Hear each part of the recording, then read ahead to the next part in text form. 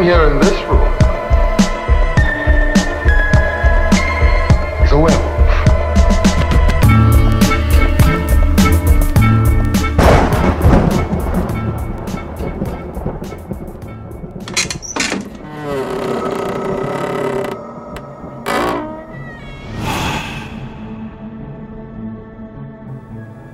I've never been able to forget that voice.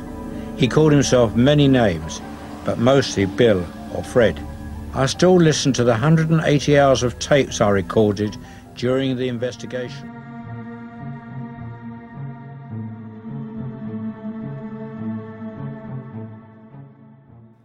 Hello and welcome back to another episode of the Mystery Vault podcast. I'm your host RJ McCready, and for this episode I'm going to be talking about the Enfield horror, or the haunting, which some of you may or may not know. I would imagine a lot of you know about this case with the haunting of the family in North London, which caught media attention, and I think it's one of those worldwide cases. So I thought I'd do this episode today because it's the Halloween month, it's October, and the other thing is I haven't actually done an episode on ghosts yet. I think I sort of touched on the ghost ship with the Mary Celeste, but it doesn't really count because today's episode I'm going to be talking about a poltergeist, which I haven't brought up yet. And I'll be going into where that name comes from and when we first heard about poltergeists and stuff like that. But I think generally, before I talk about this case, I think ghosts in general is just a common topic but amongst us. It's one of those conversations that you can get into anywhere. I've had them at parties, weddings, barbecues, you know. You know, when you have a conversation, you get into what's going on in the news, and then all of a sudden you get into that, oh, do you believe in ghosts? And more often than not with this conversation, I think people generally put something on the table, generally have a little bit of interest with this one. You might meet the odd person that might just say, no, I don't believe in it at all, but I think there's quite a high percentage of people who do have a little bit of a curiosity with this one. So this case today, the Enfield haunting. So a quick synopsis on this: it's some supernatural activity at 284 Green Street, North London, in a suburb called Brimsdown. And this case, this event happened between 1977 and 1979. So to be precise, I think it was on the 30th of August 1977. So back in this time, you had a single parent, Peggy Hodgson. I think she was about 41 years old, and she had a family of 4 children. And back in this time, in this sleepy suburb, everybody seemed to know everybody, and it was quite unusual to have someone who was a single parent as well. So in this community, people were like looking out for her as well. And through the course of this event, you had furniture that was moving, knocking noises, and as I mentioned, this caught the attention of the media, and it went on to involve 30 people in total, investigators, journalists, the neighbours got involved. So yeah, this was a big case, and the other thing is with this case, I do find it quite spooky. There's something spooky about a house being haunted that involves children as well. You know, I am a bit of I do like my horror movies. If you listen to my other show, Bite Size Cinema, but there's something about it when it involves children being haunted, and I've just covered the movie The Shining, and that's got it's to do with that as well, so it just gives you that sort of shiver. But yeah, today I'm gonna look into everything. When I have a look into these cases, I try to have a look at everything, and you know how you could probably try and disprove this case, or whether there's anything in there where you can say actually you can't disprove it. That's a little bit strange. So I'll I'll have a look into everything here. So to start with, let's kick this off with the first event. So it's August the 30th, 1977. 2 children. You had Janet and Margaret. They went to bed, and during the night they complained of the oak chest that started moving by itself. They went to go and speak to their mum, Peggy, and at first Peggy thought they were just playing about, and she told them to go back to bed. And then when she went into the room, she started seeing the chest moving and the cupboard doors opening up by themselves, and she thought, this is strange, this is weird. And Peggy thought at this time there's no way that those children could do this by themselves, where they're in bed and then try and move the chest. There's no like pull strings or anything like that. She then got so concerned about this that she called the police for their help. And this is where it gets interesting to start with, where you had WPC Caroline Heaps, who turned up to take the initial report, and when she was in the kitchen with Peggy taking the report, the chair in the kitchen moved across the room by itself. And Caroline looked at the chair and she couldn't see anything that could suggest that this was pulled by strings. She couldn't find anything, it's just that it moved by itself. Police were baffled with this case, and again, you got to look at it, it's 1977, there's no sort of social media, and I'm going to go into the sort of influence in a minute. But police took a report, but because there was nothing that they could connect to, like a suspect or an offender, they couldn't do anything about this case. So it then moves on to the media getting involved, and it was actually the Daily Mirror, and there was a journalist that turned up called Graham Morris, and he spent some time at the house, and he said that he witnessed things flying around the room, Lego bricks by themselves. So this started hitting the headlines, and it also captured the attention of the Society for Physical Research. It's pretty cool actually, SPR. They go around and investigate paranormal events. So these these are the Ghostbusters from the 1970s, but they actually go back. I didn't realise how old this organisation was. It actually goes back to 1882. They're based in Kensington. Believe it or not, but they're there. They're there to investigate this stuff. They're a non-profit organisation.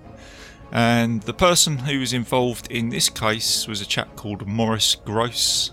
He was an inventor, quite an interesting guy. He served in World War II. He was involved in the Dunkirk campaign.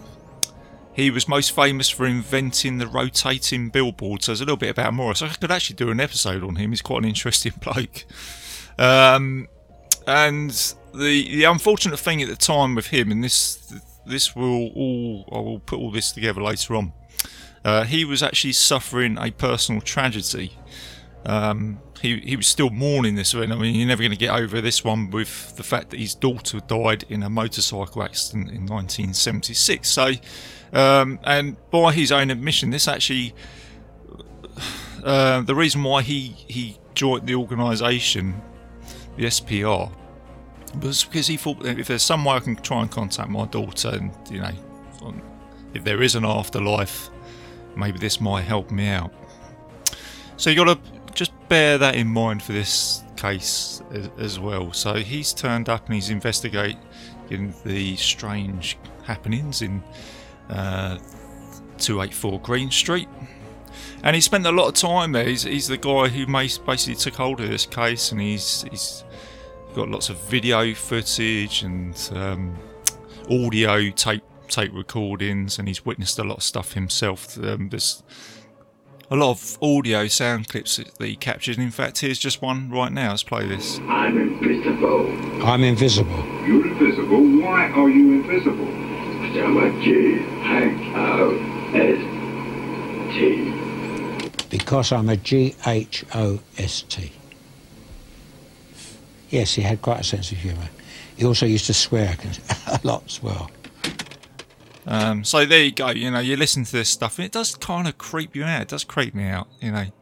I think Out of all the paranormal stuff, the mystery stuff that I do, this one creeps me out the most. And clowns as well. Can't stand clowns; they're creepy. So you got Morris. He's investigating the case, and then the other person who helps Morris out is a chap called Guy Lyon Playfield. There's a name. He's a writer. He's a parapsychologist, telekinesis, telepathy, pseudoscience. He's into all that. He's studied at Cambridge University, national service with the RAF, journalist for Life magazine. You know, that's the thing with this case. You know, you've got the initial Enfield haunting, but when I looked into this, I thought actually the people who are actually investigating this are quite interesting characters. It's like, as I said, it's like Ghostbusters. You've got Morris, who's a ex-World War II veteran who's turned up, who's led an incredible life, and then you've got Playfield who turns up, journalist for Life magazine. He also investigated a strange case out in South America as well. To do with parapsychology or something like that, where he witnessed some strange events. So they got a little bit of clout behind them, these guys. So definitely two blokes I like to have a pint with down the pub and hear their stories, And then on top of that, you then get American demonologist Ed and Lorraine Warren who turn up. They turn up a little bit later. They visited the house in 1978. Ed and Lorraine Warren, you may not have heard of them, but they're famous for the Annabelle doll. They've investigated 10,000 cases around the world of paranormal activity. They're famous for being in the Conjuring movies. In fact, one of the Conjuring movies was to do with the Enfield case, and obviously the Annabelle doll as well. Dolls again, just completely freaked me out. So they got involved with this as well, but only briefly. They just turned up for a day or two. But Morris and Playfield were the main two investigating it, and during the course of I think it was like the 3 years that they investigated it, they did think that this was a genuine case, although Playfield was a little bit more sceptical with the two children, saying that they, on occasions, may have played up the events with some tricks. But that the girls themselves actually came out and said, yeah, okay, I do get the reason why Playfield may have made that comment, but when I looked into that, what the girls have said is that they themselves tried to disprove this themselves by trying to trick the paranormal investigators to see if they picked up on that as well. So I think the girls were trying to sort of see if they could try and disprove it or prove it themselves. So it's kind of like one playing off against the other. But I think the actual core event that started in the first place to sort of ignite this is probably the one that you want to look at the most, because that's your ignition. So the night that the two girls saw the wardrobe wobble, is it just a case of the girls that are playing the mum up for a little bit of attention, but then something spooked out the mother enough for her to call the police?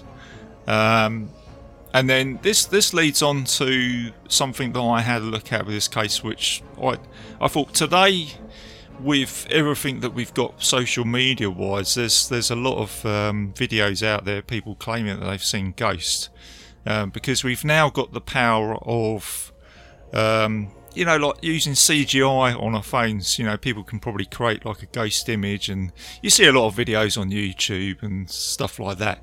And what I thought was, well, was there an influence like that in 1970? Was there an influence like that in 1977? So what I took a look at was stuff that was kicking around at that time. So in the movies, 1973 or 1975. You had the Amityville Horror that came out in 1975. So that was a story that one that I will be covering actually this month. But I remember going to school and hearing people talking about that case, and it kind of freaked me out. You also had The Omen that came out in 1976, a year before this case. You had Carrie, Stephen King's Carrie, the girl with the telekinesis.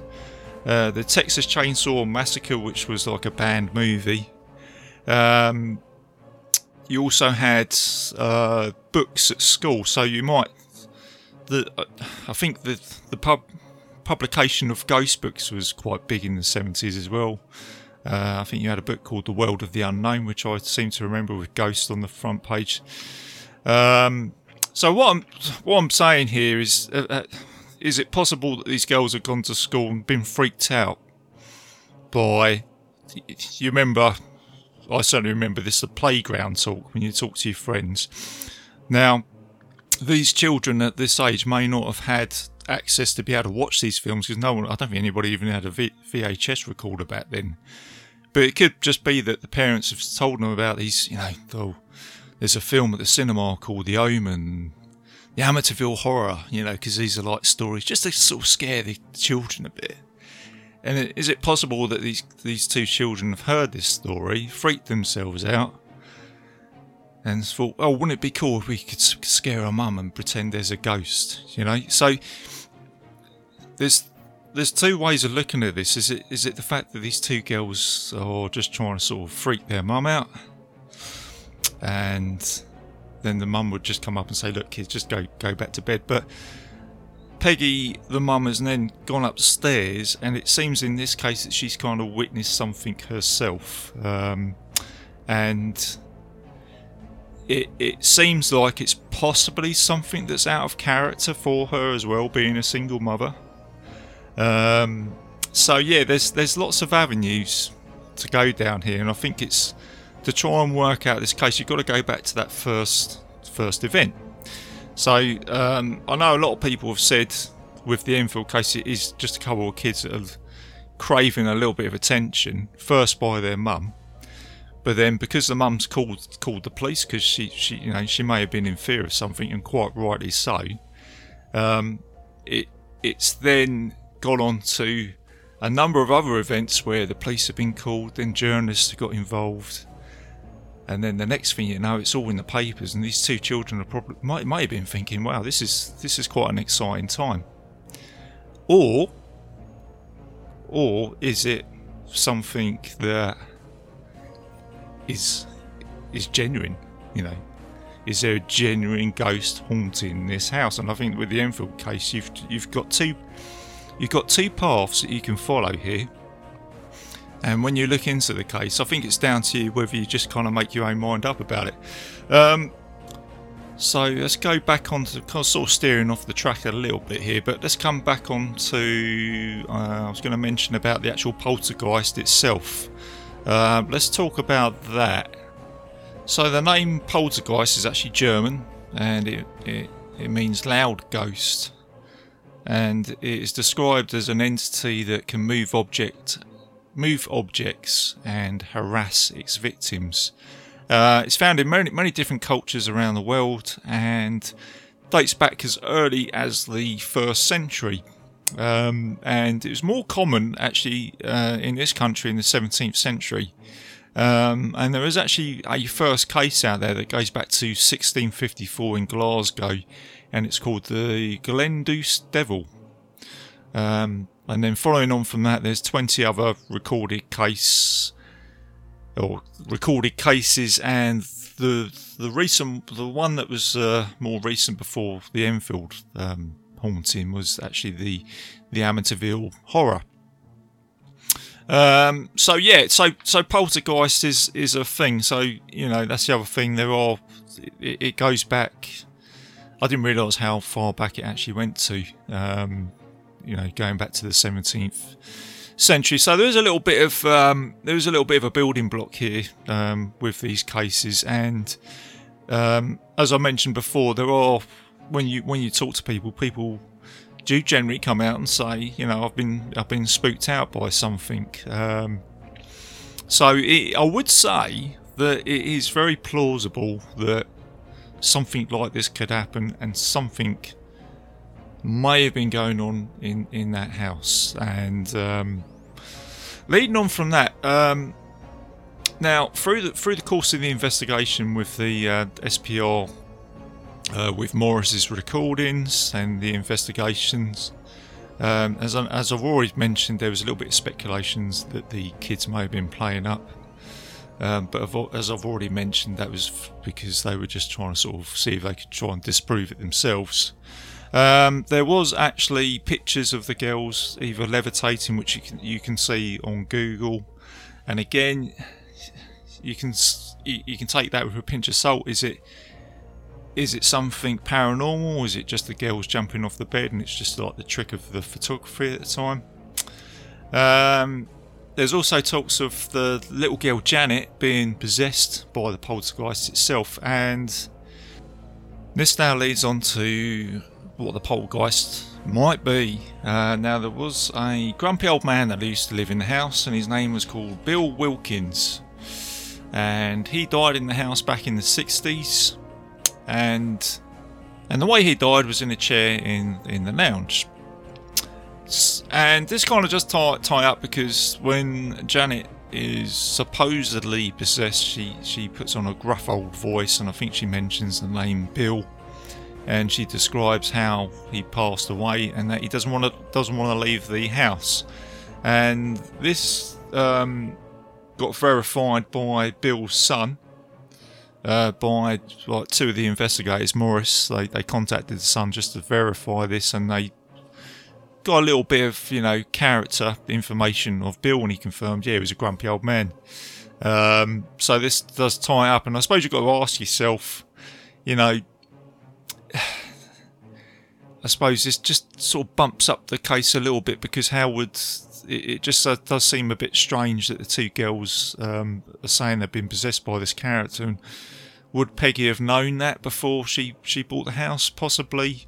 Would she have told the children that this man died in the house? I don't know. So possibly being a single parent, I don't think it would hurt to, you know, if the mum did know that, she probably would have kept that information from the kids, because I wouldn't really want to say that to my kids if I was in a house. But there you go. I just you know, it's one of those things. But because Janet was saying that she was possessed, and there was actually, again, I think there's audio footage of her talking with the Bill Gruff's voice. This is where, again, there's so many people involved with this case. They even brought in an American magician called Milbourne Christopher, you know. Dun, dun, dun. He needs a drum roll with that voice, with that sort of name. And imagine him turning up with a cape and a wand, you know. But he came in as well to see if he could find anything paranormal. Again, I don't think they really came to any sort of conclusion. Also brought in a ventriloquist called Ray Allen, to see if he could sort of try and prove this or disprove it. So there was an awful lot, you know, of people involved. And through the course of the 3 years, you know, photos of the children levitating, like I say, the possessions with the gruff voice, bouncing off the bed, furniture moving, neighbours saying that they witnessed this from outside, you know, looking through the windows. Morris and Playfield saying that they witnessed as well. Playfield a little bit on the fence with it all. So yeah, it's, you know, all round, it's an interesting case, and for this episode, I'm basically just bringing this to the table just in a sort of type of 30-minute episode. There is an awful lot more that I could go into, but I could possibly be here for hours. But on a sort of nutshell, you know, I'll tell you what I'm going to get to the point now where I'll tell you what I think of this this case, and I've already touched on this with the episode. Could it just be that, you know, a small incident, say, of two kids that, and you'll remember, this kind of goes back to it being unusual that, Peggy is a single parent. You may have two young children, might have been craving just a little bit of attention or just messing about like kids do. And they just thought, I've heard in the playground that there's, a film called The Amityville. I'm just saying, just a little bit of an example, where kids are talking about ghost stories. Let's play mum up and pretend there's a ghost in the room. And let's be a little bit clever about it and try and make it look like the drawers are going to open up by themselves. And then you've got your mum that comes in and gets freaked out by it, so much that she calls the police. And then for the kids, maybe just to sort of think, let's spook out the police officers as well. Maybe they might have conducted the moving of the chair. I'm just putting this one out there. And then from there onwards, it's just gone boom. And could that happen? Yeah, I think it could. Do you know what I mean? It's a possibility that the Enfield case is something that has just gone boom out of proportion. And I think that's well worth considering here. And then when you get all the media attention, now look, these are two young girls, kids, being a parent myself, they, used to get up to mischief myself when I was a kid and what have you. Could it just be that they're just thinking, I'm liking this because we've got the press round, we've hit the news, we're getting all this attention, let's keep it going. And it's just gone on and on and on. And because it's the 70s, and you've got to remember, ghost stories was just starting to, pick up a bit in the media. And, it's just gone out of proportion. Or, the other way of looking at it, there really is a poltergeist in there. And these events really did happen. And could you imagine from the mother's perspective that it is pretty damn, scary. So scary that she's called the police and gone, I need some help here, guys, because there is something going wrong with this house. And then from there onwards, down the other path, all the events are true, and these girls are getting possessed, and you think to yourself, that is pretty damn scary if that's true. So I think the best way to look at the Enfield case is in two paths. One is blown out of proportion, or two, this case is real, and if it's real, it's damn scary as well.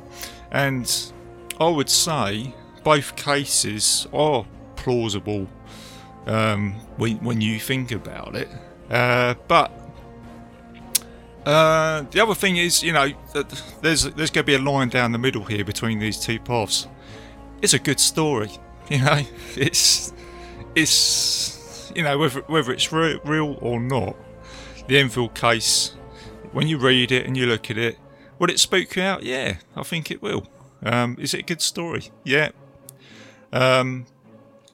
So it's one of those cases where you've got to make your own mind up about it, I think. But it spawned, books, TV shows. There's The Enfield Haunted with Timothy Spall. That's really good. There's The Conjuring. So yeah, that's a good movie as well, especially for Halloween at the moment to have a look at. Before I close the show, let's just quickly talk about what happened to the family. So as a conclusion, this is worth mentioning, I've got to mention this as well. In 1978, a priest visited the house and blessed it, and then things quieted down. Janet, at 16 years old, she left home and she got married quite young. Her mum, Mrs. Hodgson, she remained in the house until her death in 2003. 2003. Now, this house is still occupied today. There's a family that don't want to make themselves known who live in the house. But the family that took over from 2003 only stayed in the house for 6 months.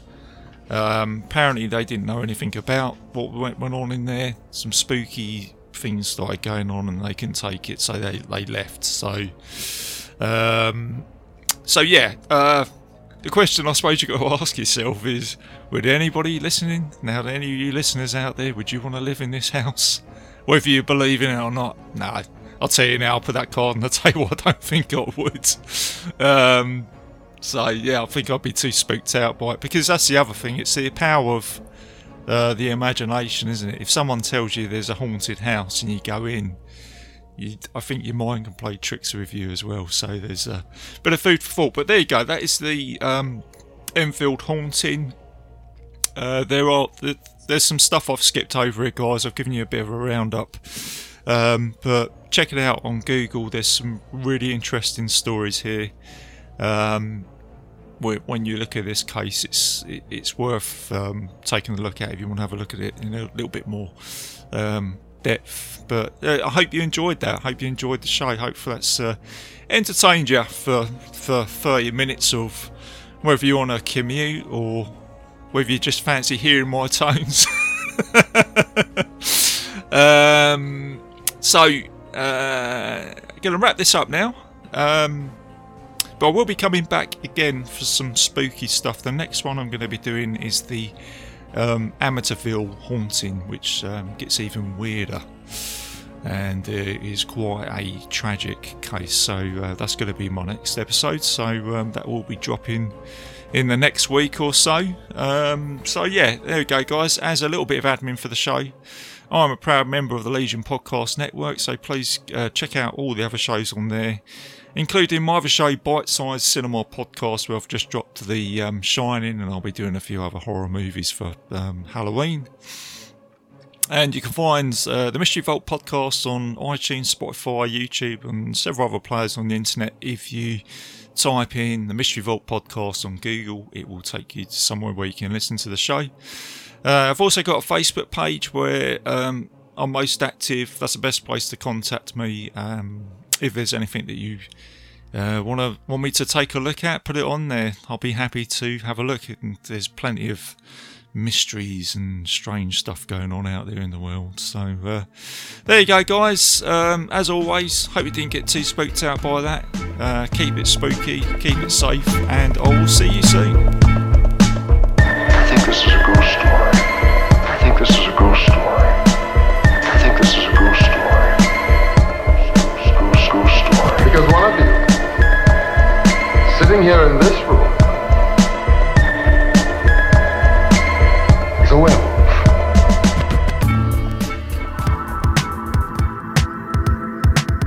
If you enjoyed this show, then make sure you check out the other great shows on the Legion Podcast Network, like Cinema Psyops, Cinema Beef, Devour the Podcast, Duncan and Bo Come Correct, Exploding Heads Horror Movie Podcast, Friday the 13th, Get Slayed, The Hell-Ming Power Hour, Hello, This is the Doom Show, Hero Hero Ghost Show, Kill the Cast, Underwater Kaiju from Outer Space, Jerry Hates Action, Legion After Dark, Mental Health, Obsessive Cinema, Discourse, Pick 6 Movies, the podcast by The Cemetery, the podcast on Haunted Hill, the Psychosemantic Podcast, Rick Radio, House of Wax, Dude Looks Like the 80s, Rabbit and Red Radio, the Shadecast, Short Bus Cinema, 2 Drink Minimum Commentaries, the VD Clinic, Who Will Survive Horror Podcast, and Witch vs. the Doomsday Clock. With such a wide spread of shows, there is guaranteed to be a niche for you to fall in love with. Horror, politics, movies, books, sex, music, commentaries, health, video games, kaiju, action, news, comedy, and opinions that would most likely get you killed in some parts of the world. We are proud to bring you some of the best podcasting in the world. Check us out at www.legionpodcast.com, iTunes, Spotify, Stitcher, YouTube, and any other dark corner of the internet where podcasts can be found.